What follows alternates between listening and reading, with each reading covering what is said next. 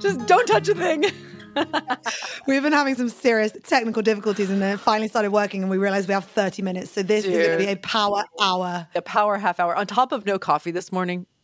That's just too much. It just puts me over the edge. Yeah, it's okay. You can be in a bad mood if you have no coffee. I really deeply relate to that. So we're going to hold space for you today.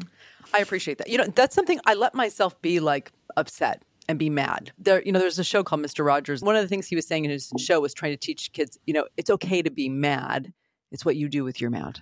Yeah, I'm grouchy and I'm grumpy. It's what I do with it that I try to manage. No coffee and technical difficulties? Yeah, it's a lot. And I find it so annoying when people are like, oh, you don't live in a war zone. Stop being upset about your coffee. But no, like it's okay to be annoyed about the coffee. I'm there with you. Yes, right. I think that's the perfect place to start because I love my mother to pieces, but she does minimize. Like she does say, could be worse, like you don't live in Syria, et cetera, et cetera. And I'm like crying on the floor like, that doesn't help me right now.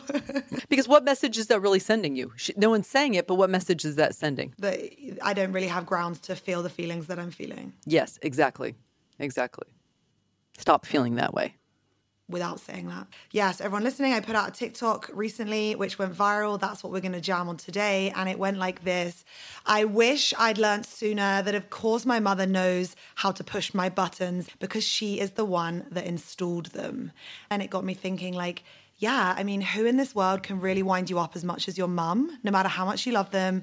My mum can wind me up more than anyone else in this whole world without even meaning to. I want to go in with some like understanding, like psychologically what's going on, and then also even potential tools to say, okay, in your mother-daughter relationship, and I think we should stick with mother-daughter. I don't normally do that. I try to normally make it across the board. I think it's still a value if you have daughters, right? Female is different. It just is. And so we want to understand psychologically what's going on there. And at the same time, what can you do about it now? Because the one thing we want to make sure we're doing is we're not sitting here being like, it's all mom's fault. We are blaming mom for everything. No. We want to look back at our past. We want to have some understanding.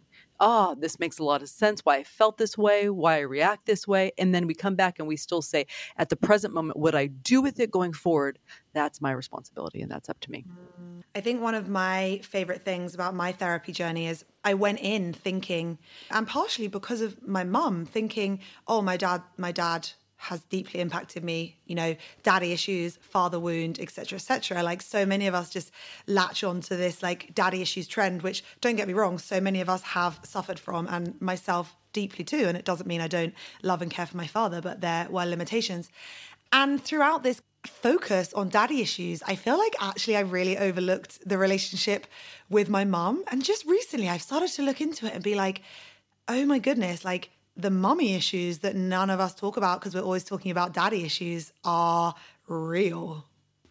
Right. And I mean, that's our normal natural brain too, is to kind of rotate to whatever's the biggest issue, maybe the biggest or the loudest, or, oftentimes when I'm working with somebody who's really looking at their parents and one of them had an addiction, like a drug or alcohol addiction, that is the focus. Naturally.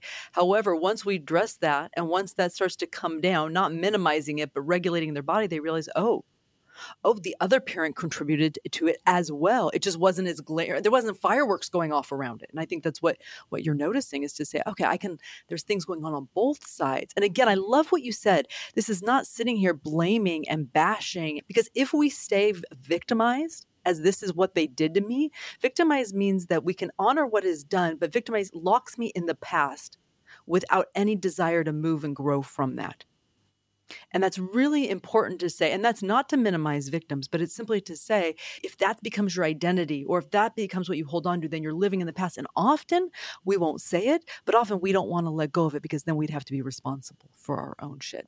Yeah, big wow to that. And I think you're right. We're not minimizing the fact that there are victims who have gone through severe abuse and severe distress at the hands of narcissistic mothers or all types of different mothers. For those outside of that category of people, for those of us who have just been shaped by a mother who loved us the best way she could and sometimes she got things wrong, that's what we're going to jam on today. As I have watched my friends have babies, it's changed my perspective on my relationship with my mother, because I think when you're younger, you think, oh, she did this, she did that. I wish she hadn't have done that. She did this. All of a sudden, you're seeing your friends give birth, they have babies and they're being told they can't hold their mobile phones when they're breastfeeding. They need to be looking at their baby. They need to be doing all these things. And I watch them thinking, I don't know if I'm ready for a child, because the amount that a child needs is so much. You know, I watch my friends and I'm like, oh my goodness, it makes me think, no wonder my mother, who was basically functioning as a single parent because my dad worked so hard, was always at work. And when he wasn't, he was always playing golf. And we're not even going to get into that. But golf therapy. Therapy from dads that play golf. Honestly, we need a whole episode on golf therapy. Honestly, my parents have been on the brink of divorce for 40 years because they need golf therapy, for real. So I think coming at this with compassion, as well as also understanding that, of course, you're just going to try your hardest, but sometimes, wow, it's just not going to be enough, or you just can't be calm in those moments, or you can't control how your personality traits come out.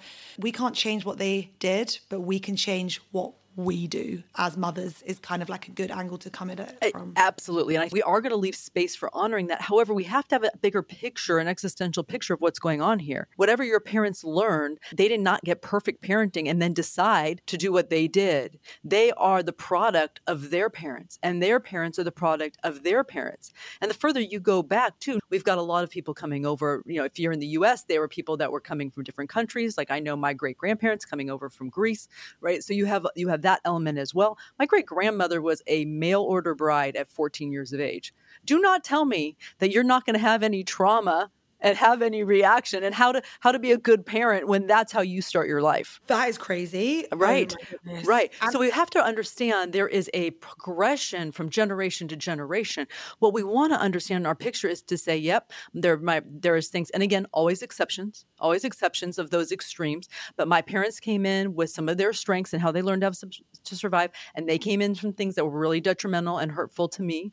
And I get to be able to look at that, and I get to be able to work that out, and to be angry and upset. And that's my own journey and my own work. And then I also have the response. I also get to turn now to if we choose to have children, and to be able to say, how can I better that? And there's a concept in psychology, and it's called the good enough mother. It's that there's no such thing as a perfect mother, yet somehow we all strive for it. And we're actually looking for good enough. And what are those key components or legs in a good enough mother? And our job is not to produce kids who will have perfect parenting, because that is not obtainable. That's impossible. And they will take what they got, and then they will say, this is what was hurtful. This is what you did. And then they have the opportunity to turn around and better it and do the same. That is it. That is it. We want to get away from this sense of perfection that we hold our parents to, and also what we turn and we do to the next generation as well.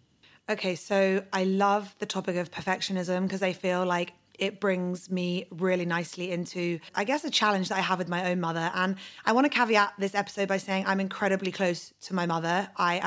She is incredible. I love her so deeply. She's been the most wonderful mother to me. We cuddle physically, we talk, we have a great relationship, but we also have a lot of challenges in that relationship. So I just want to be, open and honest about both sides of that coin. And I think one of the biggest challenges is that we are very different people, because I have my dad's brain, my dad's work ethic. I work like a warrior, a Trojan. I love working. I will sit at a laptop all day. My mum, however, she is artistic. She is an incredible cook. She's an incredible housewife. She cleans to the verge of having OCD. And I'm on the other end of the spectrum, which is very creative, quite messy, potentially have late diagnosed adult ADHD, where I literally will step out of something and won't even realize I've stepped out of it until I look across the floor and there's 5 pairs of trousers in all different areas of the room. Now, as you can imagine, that is my mum's absolute worst nightmare.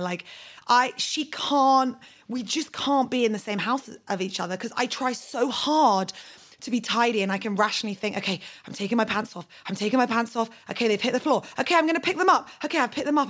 But wherever I put them down, it will be wrong. I could pick them up and put them on the chair, but they should have gone in the bin. Or if they haven't gone in the laundry bin, I should have taken them to the washing machine.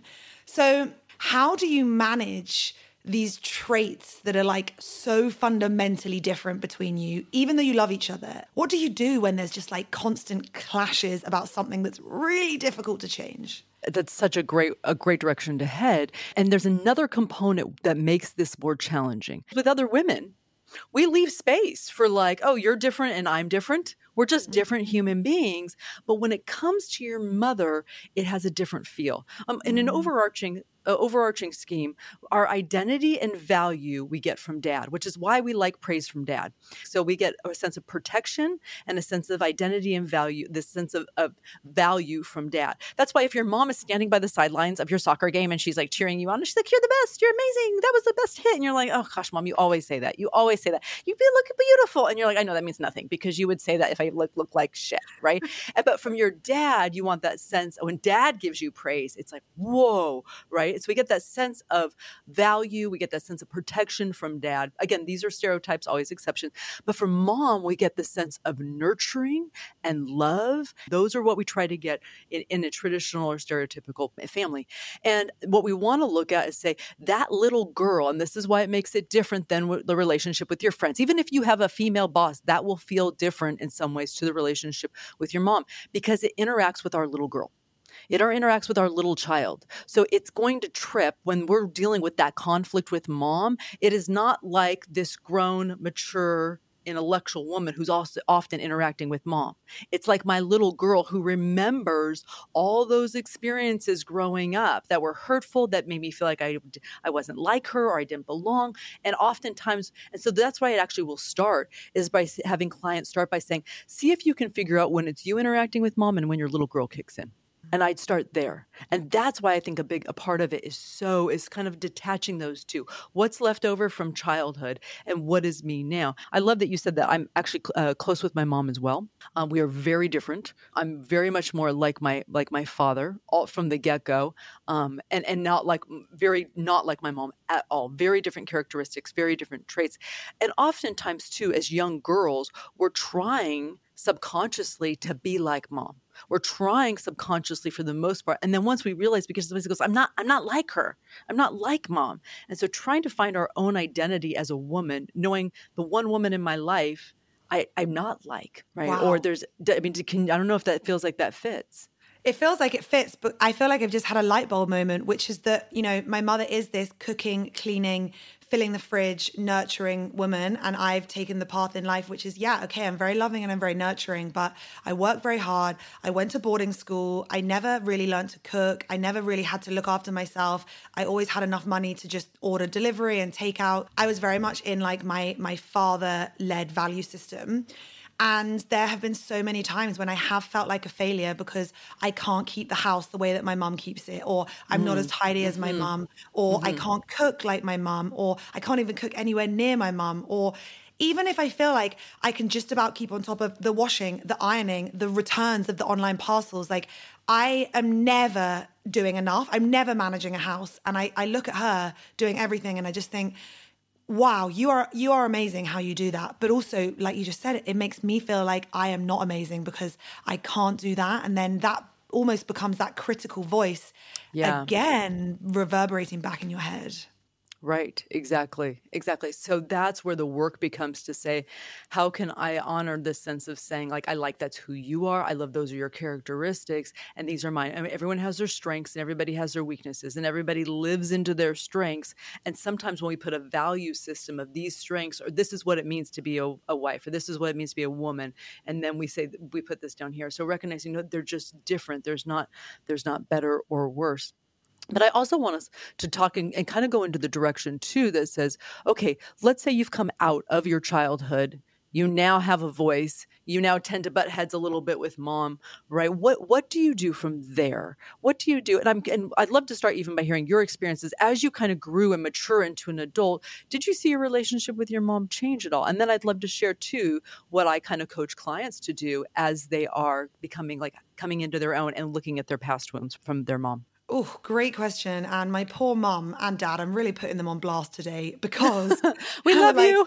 We love you both. I love you both. Because the story that I'm going to share, well, let's tie it back to the golf therapy, right? I don't need to go into more details, but my parents would or still do repeatedly live the same cycles over 35 years, 40 years, however long they've been together. And let's just say it's golf, right? My mum doesn't get enough attention because in my dad's free time, my dad plays golf, etc., etc. Now, when he's away, she comes to me. She's upset. She wants to connect with me. As a young child, as a teenager, of course, you love your mum, you want to help, right?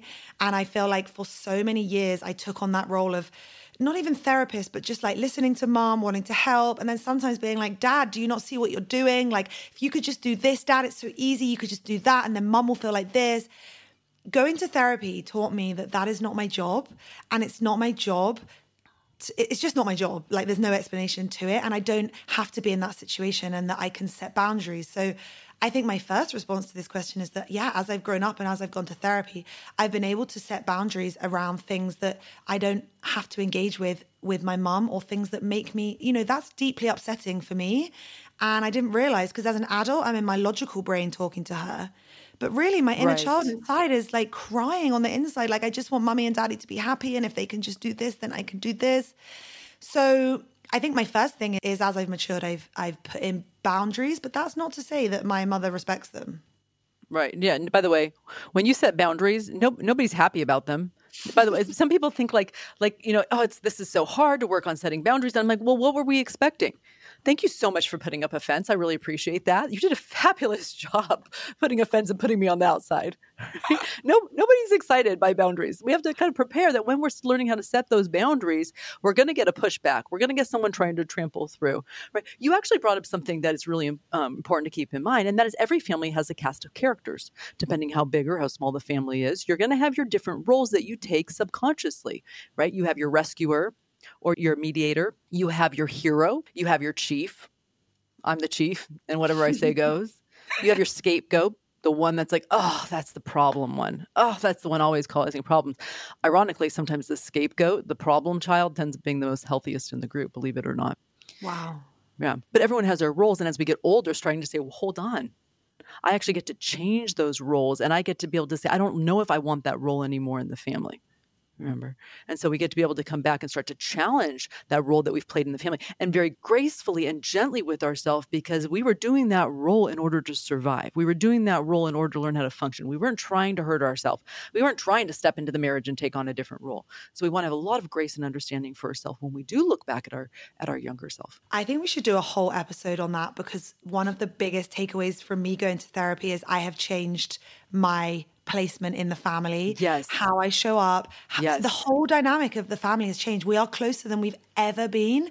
And I genuinely think that the vast majority of that is through me going to therapy, because I'm no longer angry. I no longer feel rejected, left out, etc., etc. Now I'm just calm, and I'm able to set boundaries. I'm able to step away when there's conflict, and it's fully changed everything. So I would love us to go into that another time. We'll do one full episode on the cast of characters, and you have the ability to change it. It's challenging. It is hard work. You can change your role. You can be caring and loving and still set boundaries. So let's talk too about, all right, what do you do as you're getting older? What do you do with those leftover childhood wounds? And this is the part that you hear me talk a lot about, the cupcake. And that is that we need to be looking at, because oftentimes then we go into our relationship, or we go into our friendships with girls, or we go into our relationship with our partner, we're often bringing with us these leftover wounds from childhood.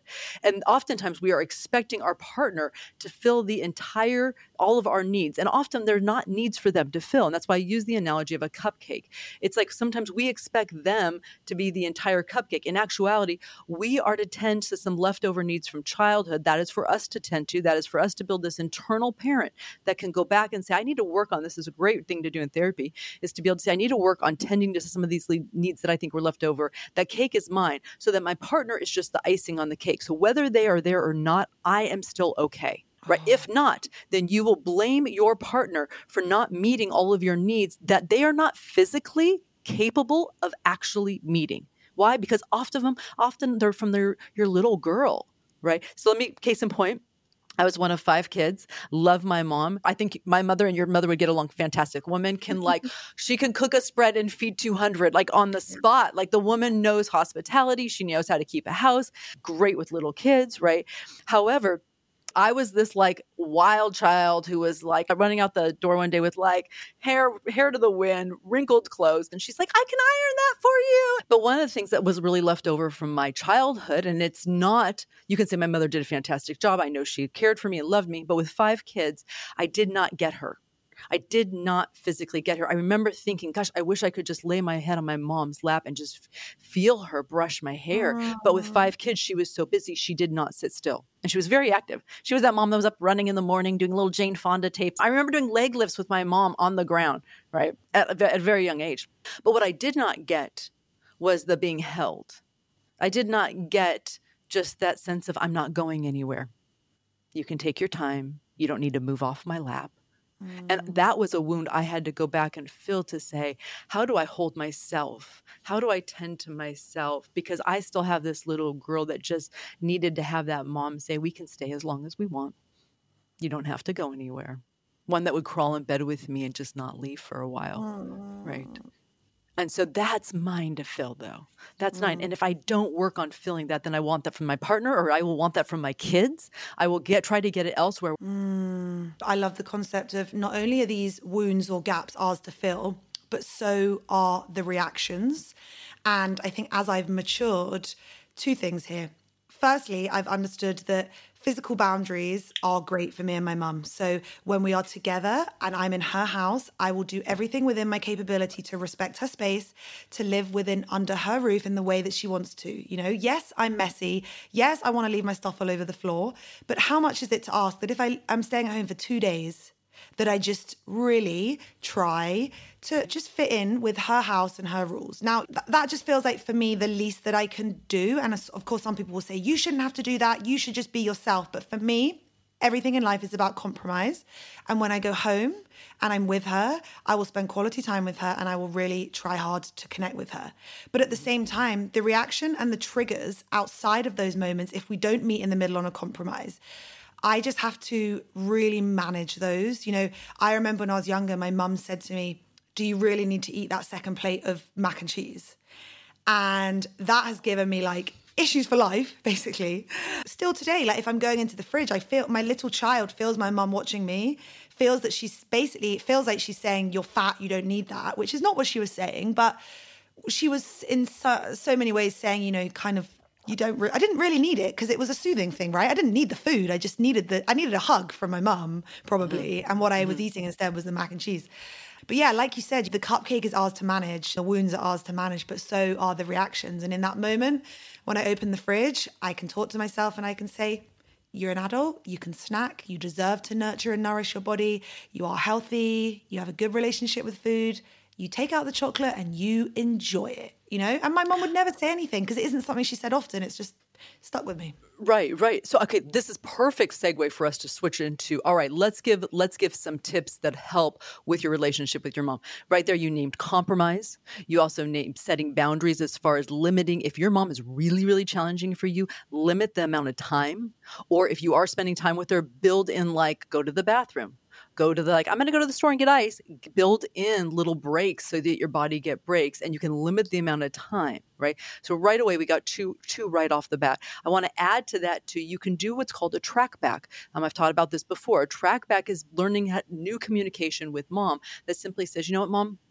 When I open the refrigerator and you kind of look at me sideways, let me tell you what goes on in my body. So I'm not attacking them. If we attack them, we just go back into our dance and our circle that we know very well. A track back is taking an event, taking something that is said or done and tracking it back. And I'll say, I'm not attacking you. I'm just letting you know what's going on in my body. I open the refrigerator, you look at me sideways, and what my body feels is that this is somebody I'm not loved.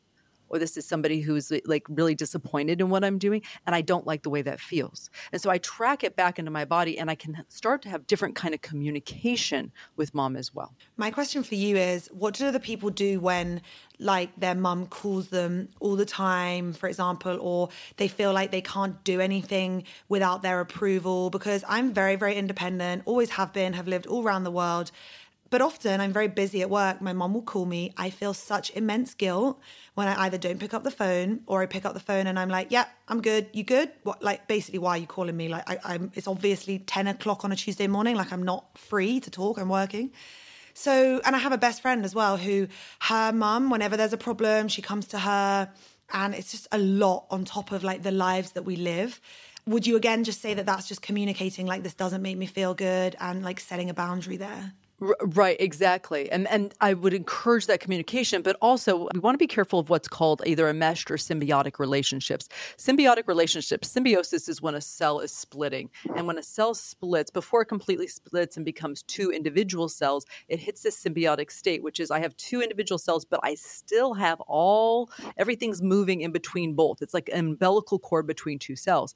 Often we can end up in symbiotic relationships with just this sense that I feel this like almost an umbilical cord between mom and I, or mom feels, or we can feel they have this and this sense. And we want to be able to say, what does it look like to have an individuated relationship? Individuation, that's the opposite of that is enmeshment. And that sense of, no, I can have two individual cells. And at the same time, if you're not doing okay, I'm still okay. Right. And that sense of like, if you don't get a hold of me, you will still be just fine. And so we want to create these healthy relationships that say, I can be close. And at the same time, we do not have to have an umbilical cord between us. Right. And so we want to be able to say, how do I do that? Oftentimes it's by setting boundaries. Sometimes it's with words. Sometimes it's just by simply saying, I'm just not going to pick up the phone until I have space to be able to talk to them.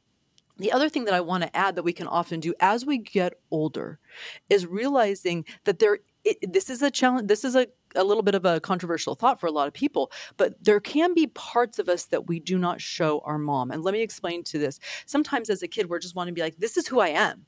Like, this is who I am. And we desire our mom to accept all of us, especially if we're like, wild child, bat out of hell. Like, there's a sense that says, this is who I am. And I'm wanting my mom to be like, oh, all this mess, I love all of you, right? Mm-hmm. There is space for you to be here. But oftentimes if we can realize, I don't know if that works with the kind of mom that I have. Case in point. So my mom, very, very strict, conservative Christian upbringing. And she would said, I've watched a few of your TikTok videos. And I said, you did? And she said, yeah, I listened to a podcast, but I really think that TikTok is just making you swear so much more. and she's asked me not to swear around her. Right. And I'm thinking in my head, like, oh no, I just haven't shown you that part of me. You don't get that part of me. So I've always limited that part so that she doesn't get to know that part of me that has a mouth on me, because that's not something that she can accept. And there are different parts of my life, and I won't go into the other ones, but they're there. You can use your imagination with a very strict Christian mother, what other parts of my life she doesn't get to hear about. namely my sex life, because like there's a sense of realizing like part of me, see, as a young child, I'm trying to push forward this accept all of me. And then there's part of me that goes, no, how do I get to this place where I accept all of me and I'm sad that you don't get to see all of me? And that's goodness. Okay. And that's okay. That hit me hard because my mom is the opposite. She loves me for all my mess. She knows everything. She knows my deepest, darkest secrets. Like, I've called her when I'm in crisis, like really bad shit that you would like really never share with your mom. Like, we have a healthier, it's pretty individuated. Like, we're not enmeshed. Yes. It's generally a good relationship. But taking what you experienced, I have that with my brother. Like, he makes me feel like I'm too much and I'm too loud or I'm too talking about sex on my podcast, Yes. And I held so much shame around that for so long. And like you said, it's about learning. Actually, what I learned in therapy is that my brother is never going to love me in the way that my mother loves me. That's just never going to happen. Okay. And that's okay. I need to be okay with that. And we're going to find our own way to love each other. But ultimately, I have to not be ashamed of who I am because of him.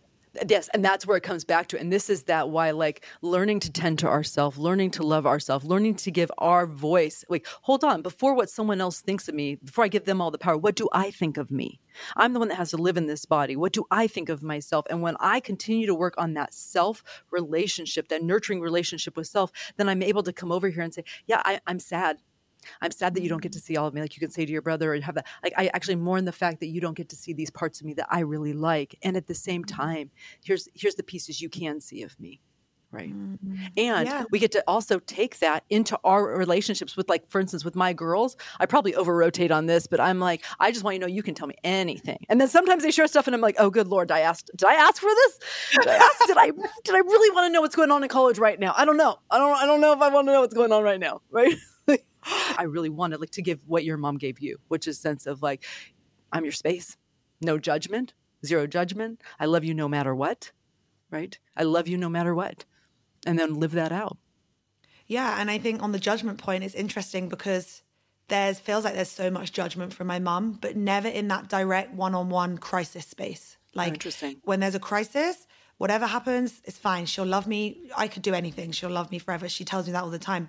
But in day-to-day life, that I feel like there's judgment about how I manage my house, about how I don't spend more time doing X, Y, Z, how if I just did this, if I just did that, everything would be easier, how I shouldn't just pay everyone to do everything. I should just load the dishwasher myself. You know, that's a bad example. Of course I load the dishwasher myself, but you know, we're just so different. And I think wait, we can pay someone to do that? Well, yeah, my cleaning lady. Hold on, wait a second. I literally just like leave all my dishes stacked up and then I let her. It's so bad. Like I can't believe I'm putting that on the podcast, but whatever. Like, yeah, I mean, I think it just comes back to compromise. There are moments when I look at my dishes stacked up there that I've left for my cleaning lady. And I think, and maybe this is like a nice point to move into towards the end of the episode, is that underneath the criticism, underneath the judgment, my mum always says that it all comes from a place of her just wanting me to be able to navigate life. Okay? Yeah. Don't get me wrong. There's a lot of ways that she could do it differently, that she could deliver it differently. Right. But also as I get older, my mum's right about a lot of things. You know, mums have lived life, and in our 20s, we don't care. You know, sometimes she just such stupid things. Like she told me, oh, you overbrush your teeth. Like I hear you brushing them for way too long and you're going to have an issue with your gums. And obviously I'm like, oh, shut up. Like another thing that you're criticizing me about. I can't even brush my teeth properly. You know, inner child, like triggered as hell. Right, around your like, little girl. Yeah, little girl being like, I can't even brush my teeth properly. Oh!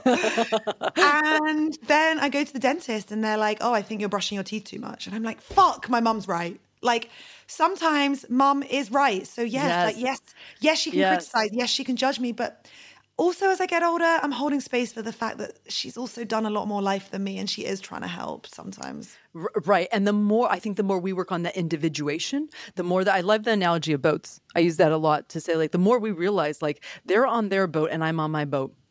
Their boat, what mom's doing, not my ship. Not my boat. We can come over, we can talk. I can say, yeah, mom could be on her side of the boat being like trying to critique, but we don't want mom to throw a plank and walk over onto our boat. Not my boat. Right? Ships, you can run as a fleet, but you also have the freedom to be able to kind of veer off and take your own path and decide if you want to come back, but not my boat. When you leave, when you become an adult, you get off their boat and you get on your own boat. The problem is there's some boats that like still like they all stay tethered together. Or if one boat goes down, all the boats are going down. Healthy boats, healthy fleets say, I can stay on my boat. I can look at your boat and I can say, I'm frustrated. I'm sad at where your boat's headed. I'm sad at the condition of your boat because it's taken on water. Not my boat. I actually don't have anything else to say. I think that is like the pinnacle of this episode. That is like such a good analogy. That is so powerful because you're right. With everyone in the family unit, they need to be able to survive on their own, but they also need to be able to work together as a fleet. Exactly. That's that. Oh, I got chills. I have goosebumps.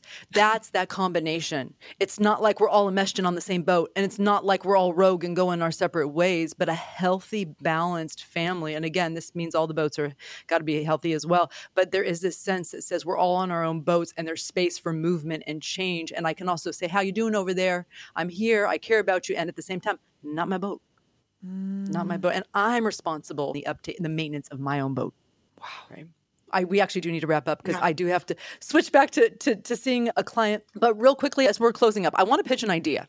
Okay. So this little like 30-minute pop hour that we have, I think we should set up something like tacos, Tito's, and therapy, like triple T. We knock it out. Like it's just this something that's like, come join us for tacos, a drink, and a little therapy talk. Like something that's this little pop. Right? I think so too. We need a little title. And also I'm in London where they have the worst tacos ever, but I'm going back to Mexico in a couple of weeks. So it's going to be perfect. I'll be out there at the taco truck live streaming. I think that's what I mean. I think we should have people either grab a taco, grab a cocktail, and come join us is where I think we need to go and talk therapy. So fun. I'm going to bring my sexy Mexican boyfriend and just sit him next to me as my Mexican prop.